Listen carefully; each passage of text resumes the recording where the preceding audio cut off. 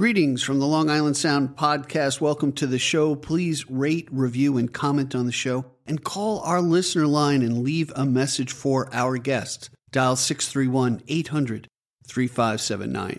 All right, enjoy the show.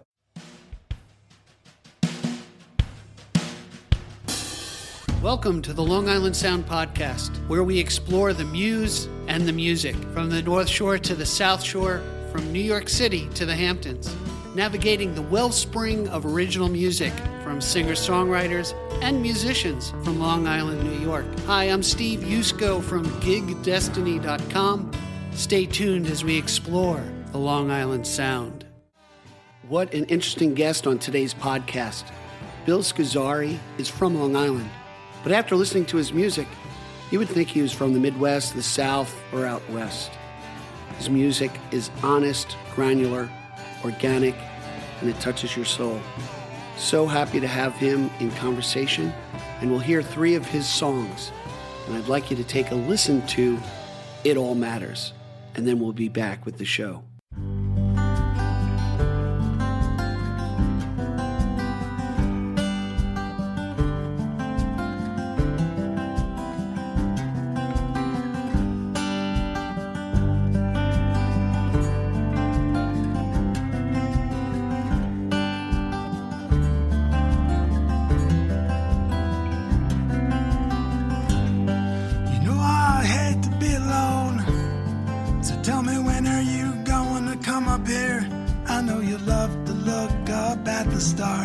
There are more out here than where you are.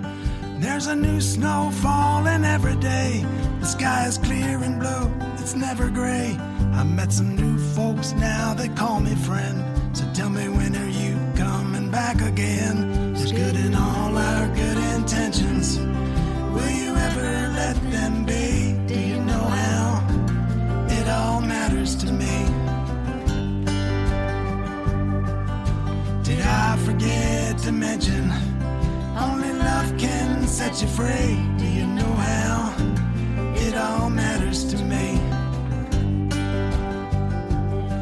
And all the things we hold so dearly, like us, will also someday pass away. Take time to look and see more clearly. While we're still here is all I'm gonna say. And don't you worry about those times in life when everything gets in your way. Whatever time you find and shine your light, that's when the dark will start to fade away. There's good in all our good intentions. Will you ever let them be? Do you know how it all matters to me? Did I forget to mention, only love can set you free? Do you know how it all matters to me?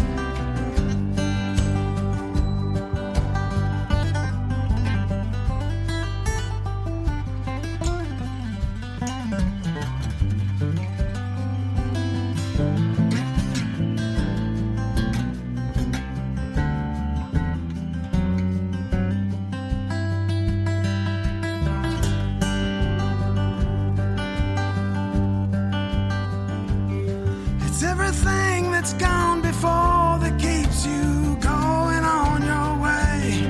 With your eyes open, you'll say so much more right here, right now, for you today. And it's the way you look and where you've been that takes you where you are. Just let the outside pull you from within, and you'll begin to feel it in your heart. It's good in all our good intentions. Will you ever let them be? Do you know how it all matters to me? Did I forget to mention, only love can set you free? Do you know how it all matters to me? There's good in all our good intentions. Will you ever let them be? Do you know how it all matters to me? Did I forget to mention, only love can set you free? Do you know how it all matters to me? Do you know how it all matters to me. Do you know how it all matters?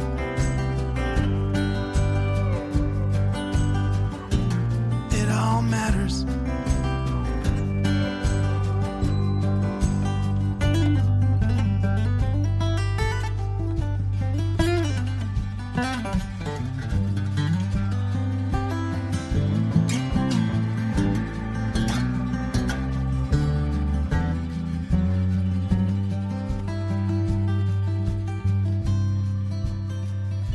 With each episode of the podcast, I find myself on the road to discovery. Each bend in time holds a mystery beyond the next corner. Today's guest is a welcome treasure to my ears, and with each lyric, he calls my mind to ponder. The crunch of a gravel road below resonates with a voice that is both conversational and reflective. Bill Scorzari's music is akin to the musings of Tom Waits, John Prine, and John Moreland. His songs are a conversation where we can savor his poetry. The message echoes in our souls with every instrumental break. Bill's music is both organic and timely. With each creative muse, I really can't wait to see where he leads us. Hey, Bill, welcome to the Long Island Sound Podcast. Great to have you. Thank you, Steve. Great to be here. It's And I mean that when I talk about a discovery in each guest, this is music I would never run into.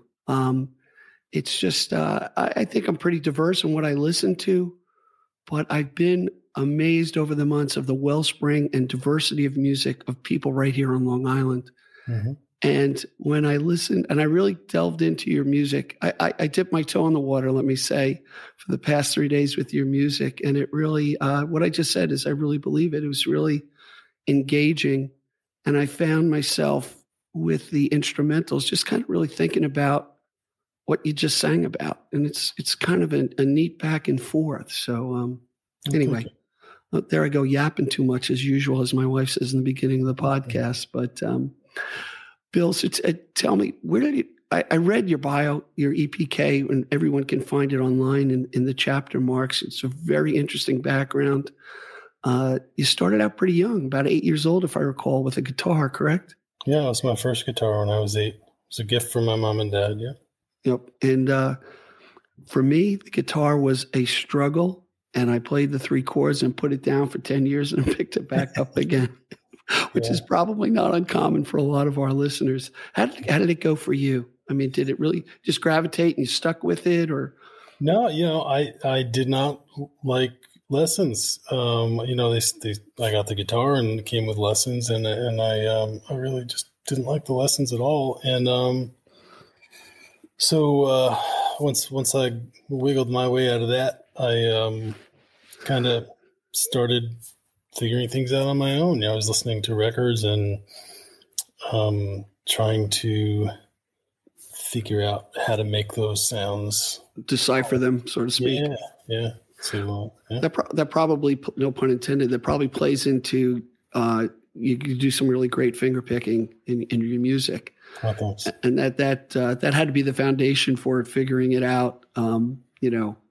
Where I come from, I'm a strummer, but the finger picking really puts nice accents on it. Yeah. So where did you grow up on the North Shore? Where was home originally? Yeah, well, I was actually born in Queens, New York, and but didn't stay there long. Moved onto Long Island with my family, and have been here ever since. Yeah, I think guys of our age, that seems to be the migration. My parents were from Brooklyn and Queens, and took the big trip out to the country, so to speak, back. The country, right? Yeah, when I was growing up, there was actually they had a goat across the street, and it was pretty neat. And it was a mean old goat too. And, what town was that, if you don't mind? That was in Huntington, yeah. And okay. It, believe it or not, and one day it chased us, neighborhood kids, into my mom's kitchen. It was actually pretty funny thinking about it now, but it wasn't funny then. But you wouldn't imagine that when you think of Huntington or even most of Long Island, unless you go further east. Yeah, yeah. In fact, my daughter used to teach out at a 4-H camp, and they have goats and chickens and all that. And goats are the weirdest looking thing. If you ever look in their pupils, they got square pupils. Awesome. Yeah, they're Yeah, awesome. it's otherworldly in my opinion. Yeah. So, and there was a dairy farm down the road. I mean, we used to walk there and go sleigh riding and ice skating on the pond that was there.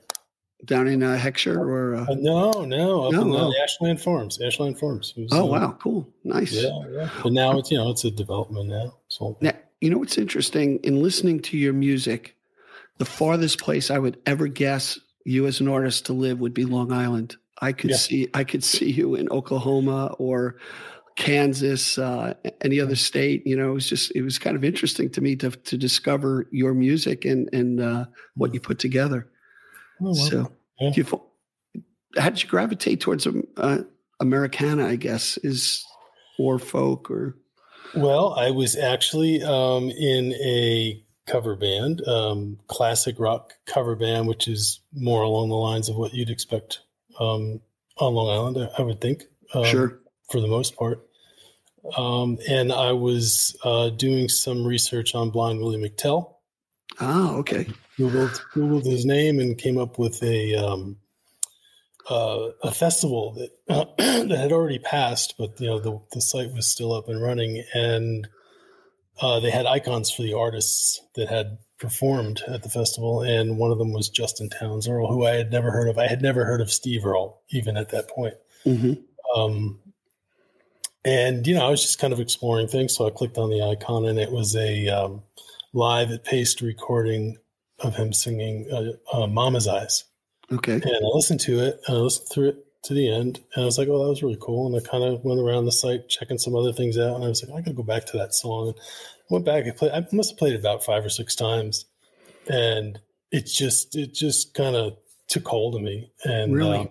Just really stunning writing, storytelling, and story fits the music. And, when the story ends, the music ends. There's nothing extraneous in it. It was all just right to the point, and just every minute of it was just gripping to me. And I went out and I bought all 3 of his records. I think at that point he had 3, Yuma, Midnight at the Movies, and The Good Life. And just listen to them. And I tried to figure out some of the songs, John Henry, all that finger picking. And that's where I really started to try to learn finger picking. And I never quite got it the way that he does it. Right. Probably not even close, but he's got such an amazing style. But that's what started it for me. And I kind of, it's a little funny. I kind of went back to the band. I said, hey guys, let's check this stuff out. And they were not interested. I kind of talked them into doing a couple of songs, and we actually played out a couple of songs, and they just didn't want any part of it, which was cool. It's, everyone likes what they like. But for me, it was a calling, and I needed to investigate and find out more and find out, branch out from there. And that's what I did. And eventually started trying to write in that style. And I guess, that's how it all started. I know Blind Willie McTell from the band song is right. That's that's where that comes about. But it's interesting when but as I was listening to your music, and I purposely don't look at a guy's or a gal's EPK because I want to draw my own, I guess, conclusions about what I'm hearing, Yeah. And John Moreland came to mind as far as the style, which I only, got to hear his music maybe 4 or 5 years ago, and Tom Waits. It really it kind of resonated in a great way. And what I like about your voice is that it's gravelly in a way that it draws me into the lyric. Does that make sense? Because I'm a little more attentive to kind of get it. And that's a good thing. Yeah, no, it is a great thing. And what's interesting, and I found this just personally listening to Bruce Springsteen and what he's doing now with Western Skies and acoustic versions of his music Right. is, oh yeah, that's the lyric. Oh, I get it now. You know, Right. it really gives that ability to ponder and kind of soak it in, which is really kind of nice, you know? So Bill, I'm always interested in the songwriting process. You seem very prolific in your writing. There's a lot of lyric in your song. Did it begin in high school with you with writing, or where did you really become a singer-songwriter in your mind, you know, with original? Well, in my mind, I'm still trying to be. You know, it's every song is a new adventure, a new endeavor, a new struggle, a new conquest, a new journey. Yeah. So it's but I mean, probably I was writing really really early. Trying to think back, when would that be? So that could possibly even be like junior high school age, but it's not anything where I would say, oh yeah, I wrote songs back then, because there was just, you know, trying things out and trying phrases, and it was probably, I don't remember any of it, but probably very very cliche and very probably not very good. Yeah, I remember for me in high school, it was a creative writing class where, you know, you can kind of open up your mind and, yeah, you can put your thoughts down and it's worth something somewhere. Right. You know, that opened up my mind to at least try poetry back then. And then I revisited it later in my life, where a muse will come to me and I may expand upon it. I'm no songwriter by any means, but maybe to evacuate my brain, it's good for me to put things down, you know, put some assemblies. Now I, you know, if I hear somebody say something, you know, overhear a conversation, I hear something interesting, or just, you know, anywhere, I'll, you know, put it down in my phone and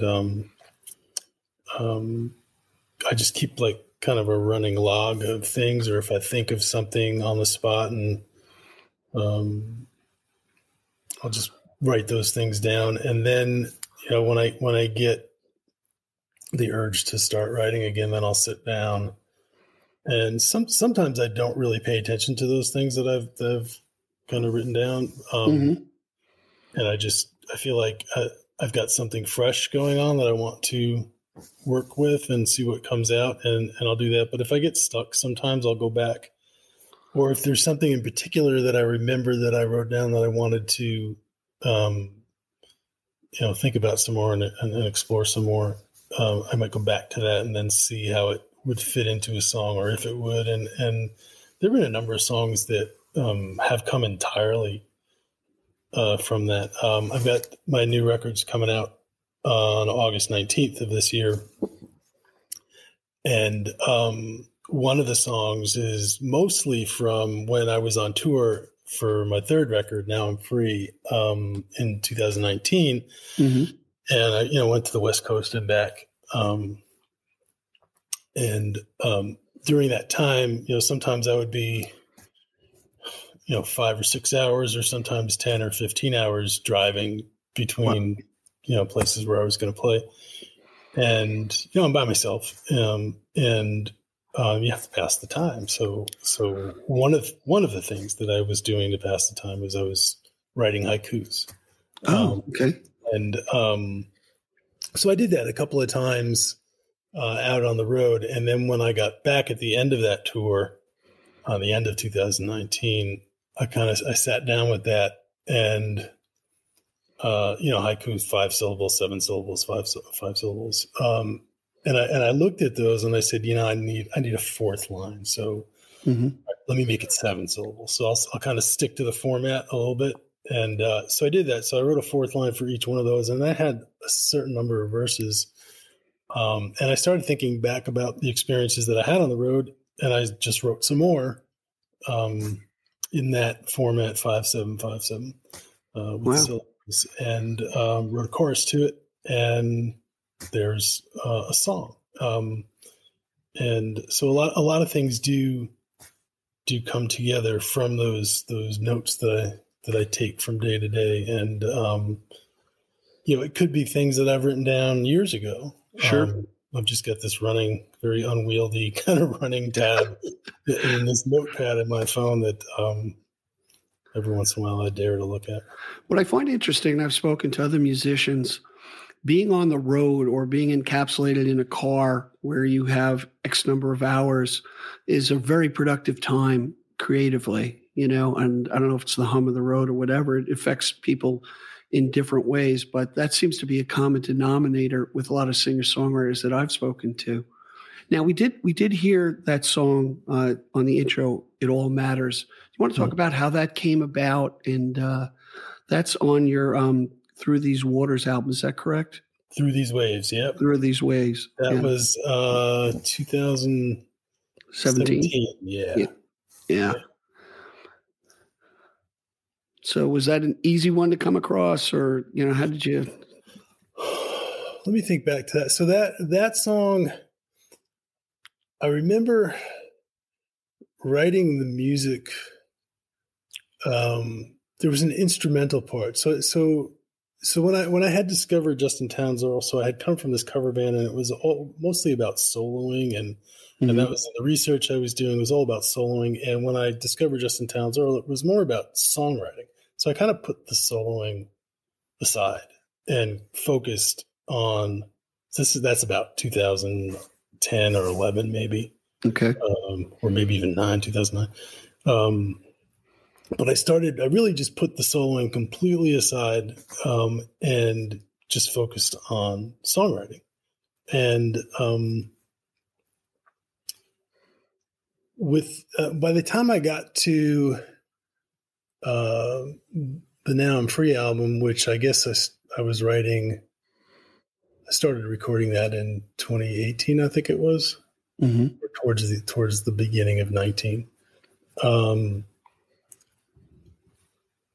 I had kind of gotten back to, all right, I spent so much time focusing on songwriting. I would like to try to incorporate some of the skills that I have with soloing, rather than just doing straight finger picking and having other musicians come in and, fill out the other parts. So with It All Matters, I was actually mostly noodling, just figuring out fun stuff to play, solo lines. And then I thought, all right, so I've got this. And so what do I do with it? And I didn't know what to do with it. And another time period, months probably later, I started writing the song itself, It All Matters, and with the lyrics and with the verses. And I thought, all right, that's going to fit in here. So let me make that fit in here. So I, changed some things around, changed the timing around, changed the length of the riffs around, and put it all together. And that's how that song came about. So that was kind of the period of time when I started to go back to doing a little bit more than just rhythm, finger picking, and songwriting. Now, as far as the development of the lyrics and the music, you're pretty much a sole practitioner when it comes to approaching that. And I'm not talking about once you get into the studio with other musicians. Do you really have kind of the complete model before you get into the studio? Oh, yeah. Yeah. Well, so when I write, I'll finish the song. Generally I'll come up with the music first, and then I just kind of let the music come out however it is. And then I try to think to myself, well, what's the emotion behind this melody or this chord pattern? What are the lyrics that are trying to be told, right. What are you trying to emote? Right. Yeah, right. Exactly. Through the music. So, then I kind of search for that, and I kind of see where it is, and I start writing things down, and I start changing it. And sometimes the first chorus will become the last chorus, and everything moves around, cut them in half and put this half over there, and things can change pretty wildly. even when I think I'm finished and I just think, no, this just doesn't feel right. I'll get to a point in a song where I feel like the song is good, but there's always that one point in this one verse where it just feels like, it's not quite right. And so I've learned to kind of go back and fix that. And so there's that process of doing that. And well, why don't we do this? Let's just take a quick break, and when we come back, I'm really interested on how you approach your studio work, because you've done work in Nashville and recording here up in Long Island. I'm interested in that process and how the final product comes together, the final creation. So we're going to take a quick break, and we'll be right back. Hi, Steve Yusko from Gig Destiny here. Well, as you're probably listening to this podcast, you're probably thinking about that musician who would make a fantastic guest here on the Long Island Sound. Well, we'd like to hear their story. We'd like to hear their music. So have them reach out to us at gigdestiny.com, and we'll explore their craft. Now, back to our podcast. Hey, everyone. We're back with Bill Scorzari. And Bill, we were talking before I cut you off about how you approach the final product, the final creation. So if you can expand upon that, that'd be great. Yeah, sure. Thanks. Yeah. I mean, like after going through that process of constantly moving things around, then I will start, it's on paper. It's mostly on paper. I may not have all the verses memorized. But when I feel like I'm not changing that much anymore, then I start to try to memorize it. And as I'm memorizing the lyrics, I start to get away from the paper and start trying to perform them. And then phrasing comes more naturally. So words will change during that process. And when I finally gotten through all that and everything seems to be what it's going to be in final form, then I commit the entire song to memory and I start working on, phrasing and delivery and where's the best point to take a breath, and I kind of lock all those things in so it becomes a consistent performance when I go through the song over and over and over again, and that lets me, that gives me the freedom to change things when I'm performing. Because I know where my touch points are, so I can kind of deviate from that, but I know where I need to land to get to the next point, to make the song flow the way that I want it to. So this is, there's so many times that I'm going through this song from the point where I start to write it to the point where I'm actually ready to perform it. That when I get in the studio, it's all there. And, you know what I find interesting about that? I personally like public speaking, and in hearing your process and going through it, I do the same thing when I'm writing a speech or making, a major presentation. I actually will go through that. And I do my editing. First I throw all the spaghetti against the wall because I don't like to edit on the fly. Then I go through it, and then I go through it. And then I put just the phrasing in, how do I, I'm going to pause here. I'm going to throw silence in here in my public speaking. And then I practice it in front of my wife and my daughter. My daughter's a great editor. And, cause it's to me, to get that feedback from them, at least in public speaking, sure. It's not so much what I think I'm saying, it's what they're hearing that I want to get that feedback from. Nice. And maybe that's the same when it comes to, so now you've kind of memorized, you've got it together, you've got that freedom because you've got a foundation of the points and the phrasing you're going to make. You're bringing it. Tell me about your studio process with other musicians and taking what you've just given birth to and arrangement and that sort of thing. I'm curious about the process. Well, it's been a little different from album to album, but generally, like I said, I have the song the way that I'm ready to perform it. And it's funny because I say that, but then by the time the record's done, so much time has passed that the way that I'm performing the song after that point is so much different, and I always feel it's so much better. But Interesting. That's just personal critique. Where it's evolving. Would you say? Yeah, it's evolving even after it's been recorded, and almost always it like I look back at the record and I say, I'm not doing it that way anymore. But it's good that people can hear it on the record, and but the process has been different from record to record. With the first record that I did here on Long Island at Paradiddle Records with Bill Herman, and actually, I think I recorded about 70 songs with Bill. And at one point, he said, "Hey, Bill, why don't you take a handful of these songs and finish them and make a record?" Pretty subtle. Because I mean, it was just like vocal and guitar. So and I had so many of them. So we did that. We picked out a bunch and we finished them, and I put out the first record. So, but then we brought in some local guys to fill in the other instruments. So that was how that one was done. With the second record, that was produced by Jonah Tolchin, we did that one in East Nashville at the Bomb Shelter. And it was pretty much live for the most part with some overdubs. Trying to think now, we had Joaquin Cooter came in on drums. John Estes played bass, and Matt Murphy also played bass, different songs. Jonah played guitar.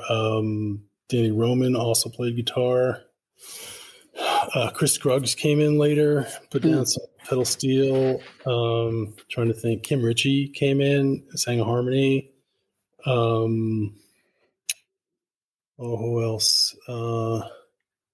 Annie Johnson is a musician that I had met in Massachusetts. Happened to be in Nashville at the time that we were there, and called her in to do a second vocal part, which was pretty awesome. Nice. Who else am I missing? Laura Joe Metz used to play guitar for Sturgill Simpson. I know I'm missing some people. Will Kimbrough.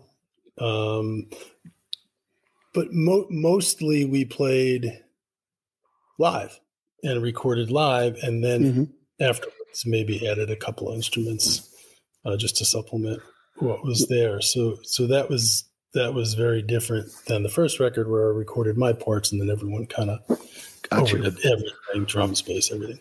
Now I'm sorry, interrupting you. No, it's all right.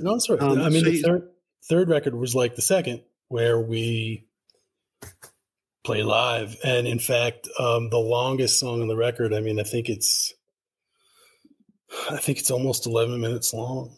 We were about 3 or 4 days into the recording sessions, and we were getting towards the end of the day, and I said, "Hey, I just want you guys to play. I'm just going to play these 4 chords for like 11 minutes. I just want you to play on it." Right. Whatever. Add the spice, right? Just, whatever you want to do on it, just let's go. And they're like, "All right, let's do it." And first take, really, we got through an 11-minute song, and I was like, "All right, see you tomorrow." And that's what you hear. It's called "Yes, I Will." That's what you hear on the "Now I'm Free" record. First take, and I think there was like a couple of seconds of overdub where Eamon McLaughlin. He's someone I left out from the other. Eamon McLaughlin. Don't worry, we're going to hit up everybody in the chapter marks. So that they can link to all those people. They get the credit. To give everyone credit because they're all awesome. But I think he went back and he did like a 4-second additional little thing in one spot. Nice, which was really cool. But so now you have the albums done. And you've gone out on tour across the country. You've done the Newport Folk Festival. So are you going out solo and doing the album, or how did you approach that? Maybe you approached it different ways on different tours, but well, Newport, I had Juan Solorzano. He played electric guitar on that album. He's from Nashville. I asked him if he would join me on stage in Newport, and he said sure. And Charlie Mensch was recommended to me as a bass player, and so he came in, and Jonathan Predis from Long Island, wow, great, miles to Dayton. Yeah. He came out too and played cello, and the whole thing was amazing. I mean, we met there the night before in the hotel. Really? rehearsed the 40-minute set in the hotel and just got up and played, and it was amazing. It worked. That's it worked. Great. We got standing ovation, and that's great. Chris Funk from the Decemberists had asked me to do it, and one of my favorite bands, the Decemberists. Yeah, great band, and very thankful for him for doing that. And he said, do another one, and so we did an encore, and it was top of the world. It was amazing. That's great. It was so cool. Yeah. Hey, let's talk about the next song we want to expose to the world here, Holy Man. Tell us a little bit about that, and then we'll take a break and have everybody listen to it. So Holy Man, I actually wrote after attending Newport Folk Festival, probably 2014 maybe. Okay. And just having such a great time there. I mean, I've been there maybe 8 or 9 or 10 times. Oh, wow. But just it's so energizing and just so amazing to see all the bands, and just the vibe that's there is just very uplifting and very, very cool. And I just had all that energy, and it translated into that strumming rhythm, that backbone for the song. And the lyrics come from a different place, God knows where. Right. Exactly. And there it was. Yeah, wonderful. Yeah. All right, so let's take a listen to Holy Man. We'll be right back after the song.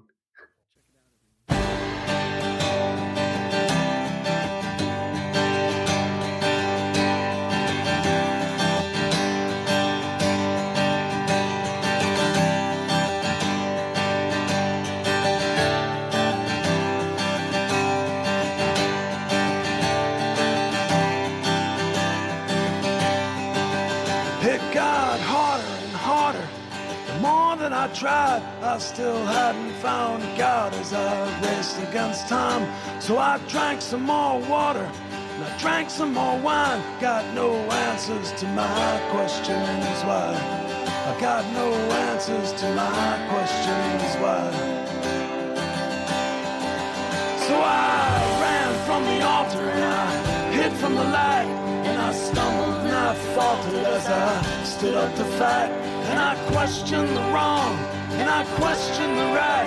Got no answers to my questions why. I got no answers to my questions why. So I befriended a holy man who had just lost his way, and with suspended disbelief I stood judged and betrayed. He said, son, all you need is to kneel down and pray. The Lord gives, the Lord takes it away. The Lord gives, the Lord takes it away. Oh, take it away.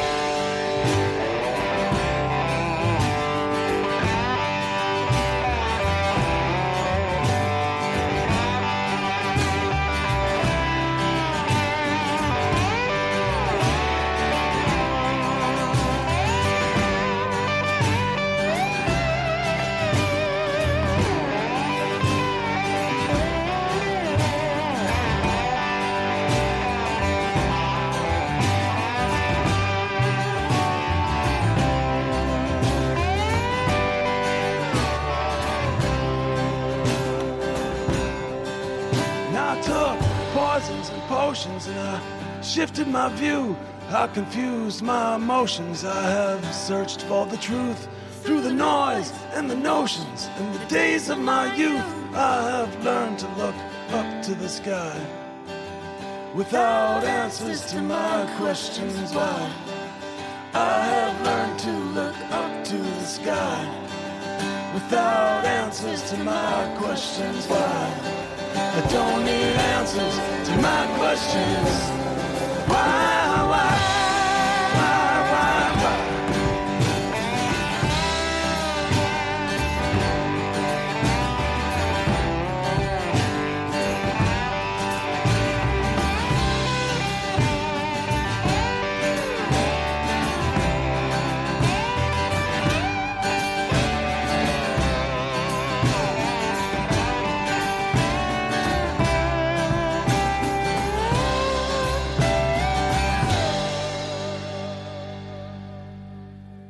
Hey, everybody, we're back. I really appreciate that song.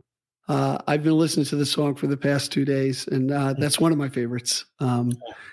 as I get deeper into Bill's music. So, what's interesting to me in your career, I think we're around the same age. You're probably a younger man than me. You have this, I would say, newfound fame relatively later in life, not on the downslope, on the upslope, I think. And I find it so refreshing. I mean, and I guess I look at it, at least for myself, even with starting this podcast, which I love doing, is with the silver lining to the COVID and having too much time on my hands to think, gives us a chance to kind of smell the roses and say, you know what, I really want to do something I love, I enjoy doing. And that's my assumption with you, Bill, is what you've done after your initial career. And then you've kind of really been very prolific with touring and all these great things. It's really kind of neat, I think.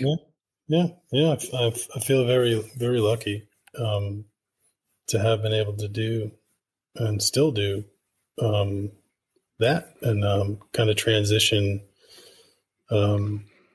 from the, being an attorney into playing music and, writing and taking it as far as it's gone. It's pretty awesome. Yeah. There's so many people I've spoken to, musicians who just have such great talent, and they've had those choices in their life where it's, okay, I've got to get the job to support my new family and the house, and those who've taken the leap and stumbled and everything else in between. So I think you are blessed. You are fortunate that you can do this and you can bring this joy to the world through your muse and your music. And now that COVID is relatively over, touring and things are opening up again. So I can only speak for myself. My wife, Debbie, and I, when we go out, man, we're looking for live music and we're looking for something new. Well, that's great. Yeah, no, it's I can tell you a quick story. So I've had some guests.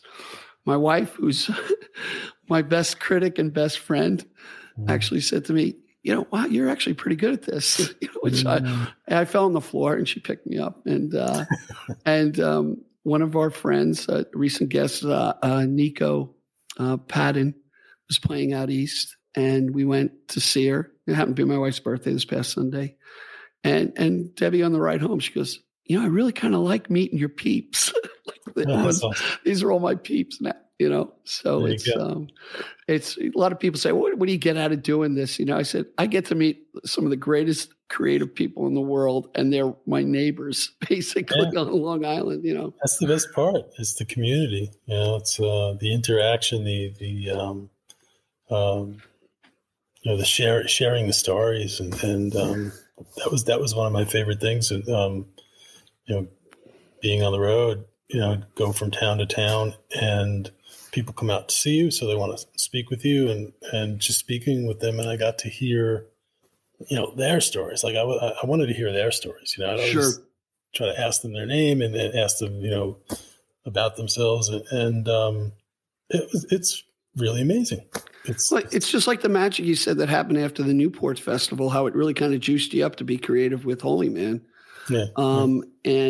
And that community or that vibe, that spirit, that kind of is a thread that runs through people. And what I find interesting, and we're all diverse and we're all alike.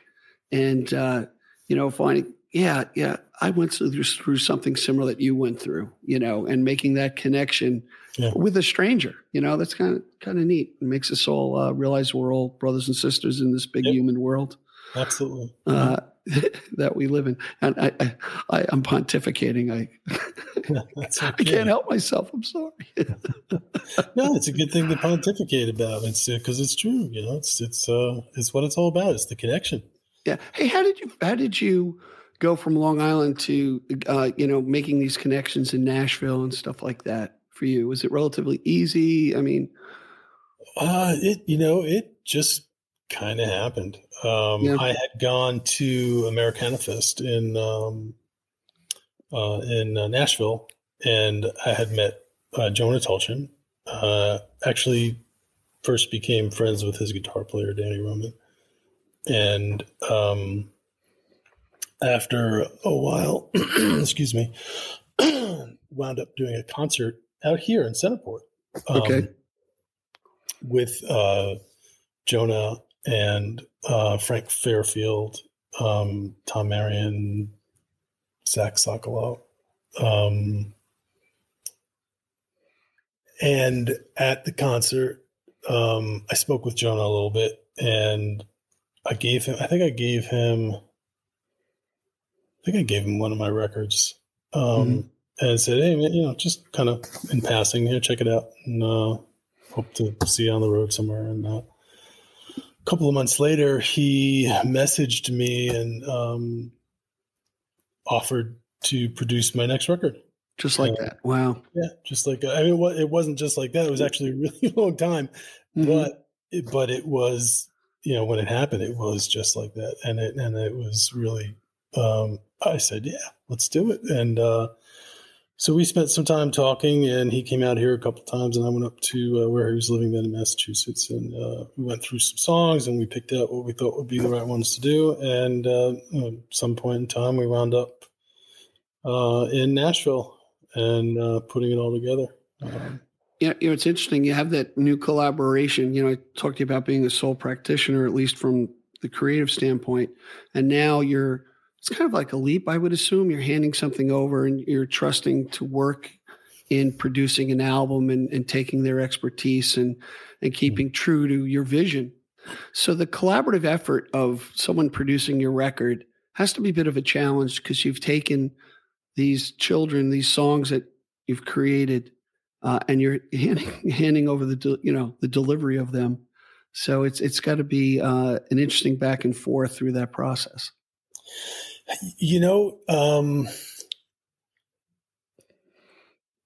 With the first record, it was so much of my input on it that there was a little bit of that, but I actually was ready to do that. And walking into a studio with the musicians and artists that I mentioned is a very humbling thing, and I was happy to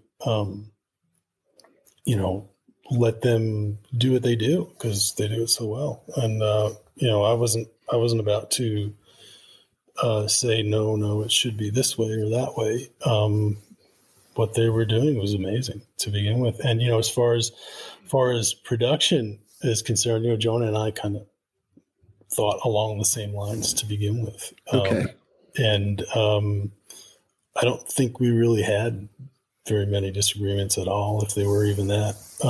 That's great.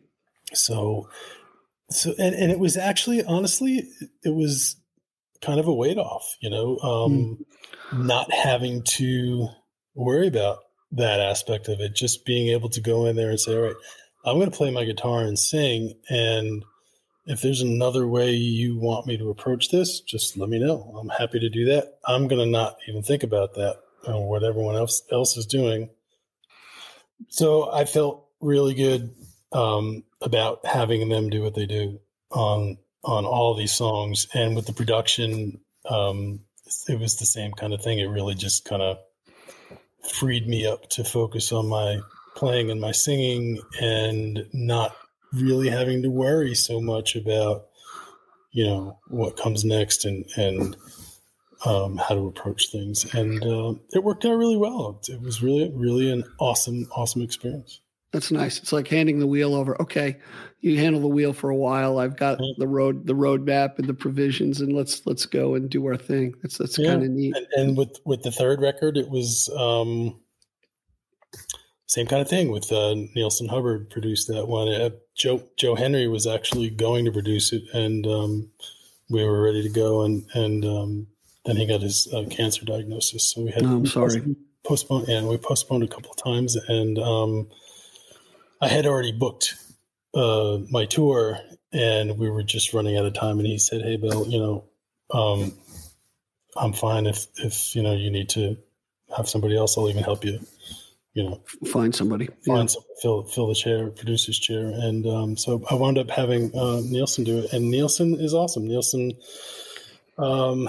co-produced my fourth album, which is coming out now, The Crosswinds of Kansas, and so Nielsen is amazing.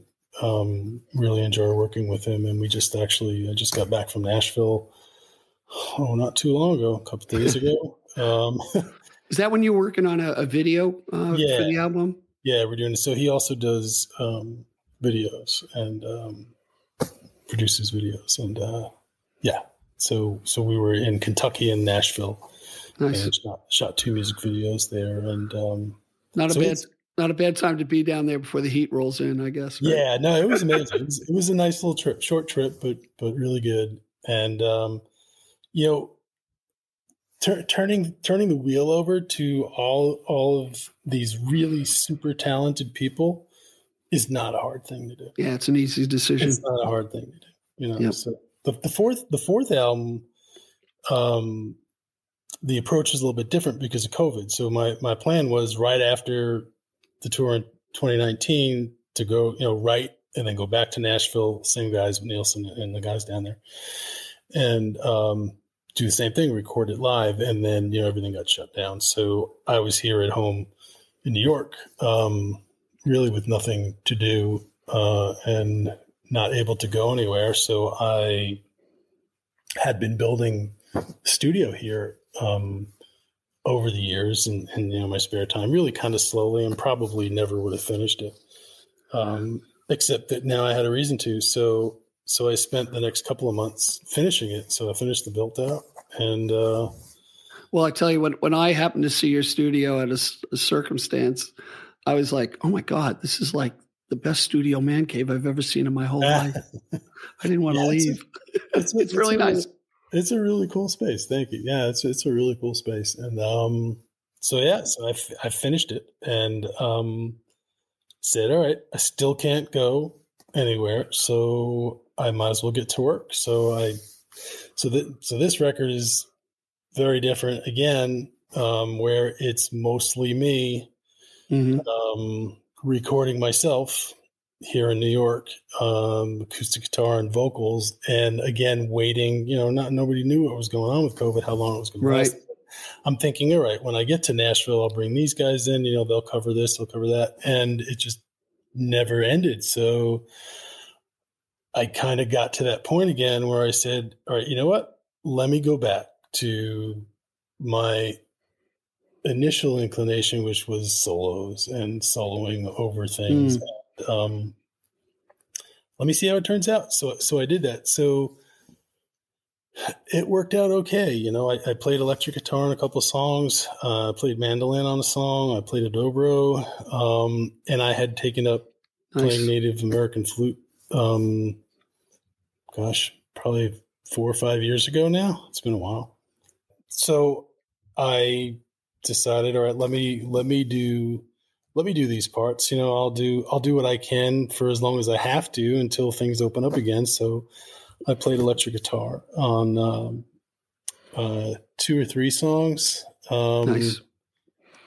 And no, 3 songs, yeah. And mandolin on one, the dobro part. I had taken up playing Native American flute about 5 years ago, so I did that on some of the songs, and then when things kind of slowed down with COVID, people were getting vaccinated, and it seemed to be working just before the Delta variant started to take hold. I went to Nashville, and we brought in all those guys again, and Michael Rennie, Dan Mitchell, Nielsen Hubbard played drums. A bunch of people. Will Kimbrough came in. Brent Burke came in on dobro. Juan Soledano again played guitar, and Chelsea McGow played cello, and Mia Rose Lynn came in, sang harmony. Two ladies, they call them the Scholes sisters, Marie Louie and Cindy Richardson Walker. Amazing vocalists, really amazing vocalists. They came in at the end and sang some backup vocals on a bunch of songs, and kind of a very long story as to how this happened. But I had a Navajo man who's become a friend of mine, Ty Allison. Kind of a long story as to how this happened. So getting involved with the Native American flutes, super long story. I'm going to really cut right to the chase. I wound up learning how to speak in Navajo through the flute maker that made these flutes for me, and sang a Navajo lyric to what's even now my longer song than the last record. It's about 12 minutes long, speaking in Navajo on it as well as English. And Ty Allison, a Navajo man who made two flutes for me for this record, he sings a little chant at the end of that song, and it's really amazing. It's just so good to have been involved with him, and him and his friend Caleb Bydun and his dad David Bydun taught me how to speak. And wow, it was like a whole just amazing thing. Yeah, and, it is amazing. To have him actually also on the record was a really cool thing. So, Bill, I really want to cover the last song that you brought to the table. It's Just What I Want to Know. So you can tell us a little bit about that, and then we'll let the audience hear that song. Yeah, It's Just What I Know. That's off the Now I'm Free record. Yeah, it's just a song that just kind of came right out, all came out just all in one piece, right? All in one piece, and I love when that happens. And usually they're when that happens, they're really simple songs, and the message is really clear. And that's that one came together. That was a fun one to do. Nice. So let's take a listen to It's Just What I Know, and we'll be right back after the song.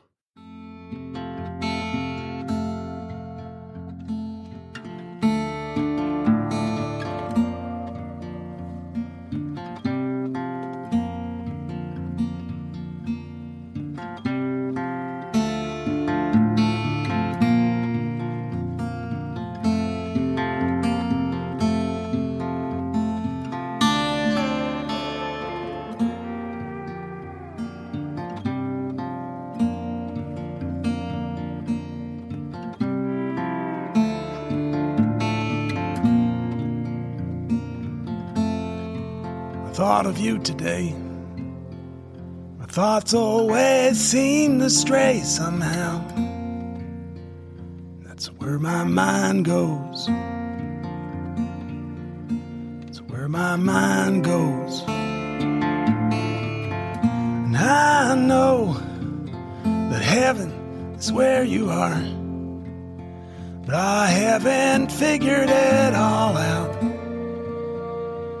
Just what I know. It's just what I know.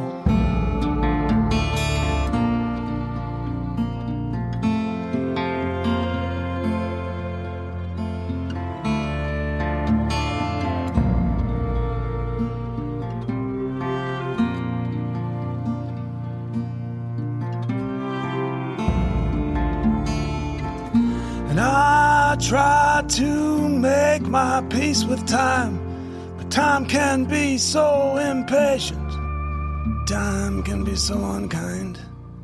I've seen how the time goes. I've seen how the time goes. It goes like a lock without a key. Though I'm strong enough to just let it be, still it makes me crazy. makes me crazy. Makes me crazy.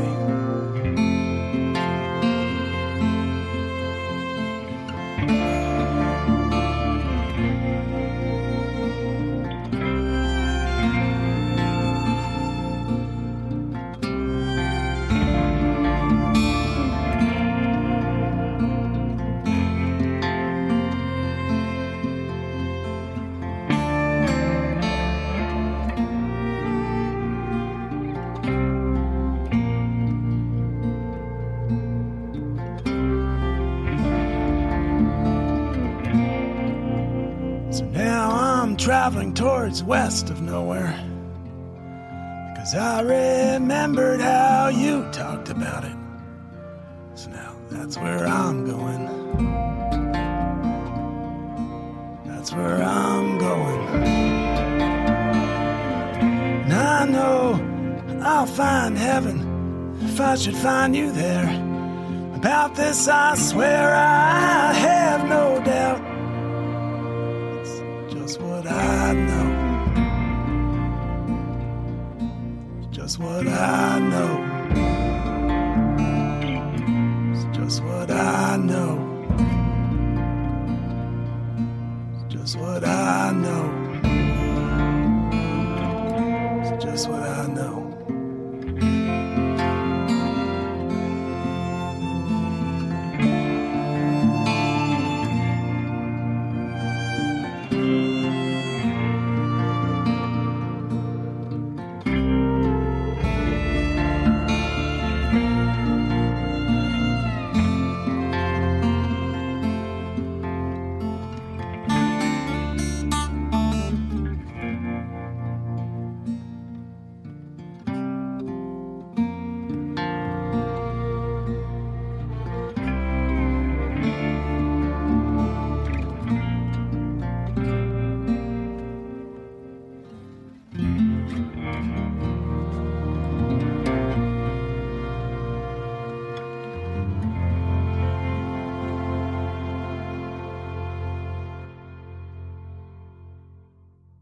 Hey, everybody, we're back. We just heard It's What I Know, and really love that song.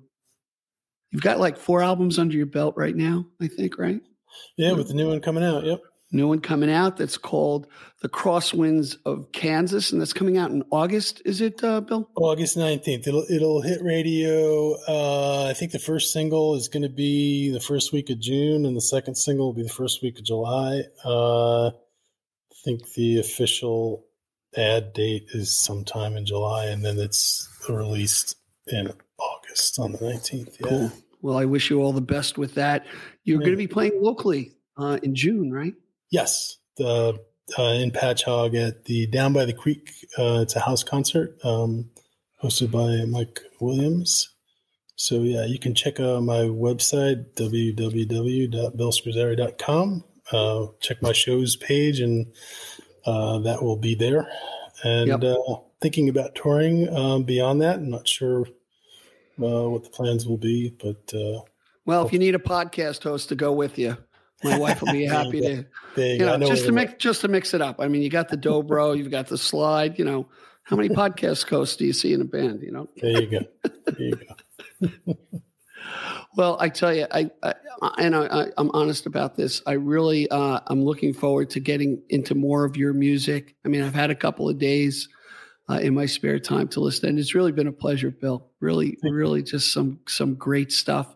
I end my podcast this way, Bill. And a good friend of mine told me this. Actually, Joe Torre told him this when he was volunteering for something. And he said, you know, we know what we have in our bank accounts and what we own. We never know how much time we have left. So the fact that you gave me an hour plus of your time here this evening is a real blessing, and I really appreciate it. My pleasure, Steve. Thanks so much for having me. Thank you for joining us today. I appreciate the time you spent with us. Please subscribe and comment, and visit us at gigdestiny.com. Till next time, be generous with your joy, keep your spirits high, and let the music take you on a journey. Be well. Peace. Thanks so much for listening. Please rate, review, and comment on the show. We really love to hear from you. And call our listener line at 631-800-3579. Again, thanks so much. Be well.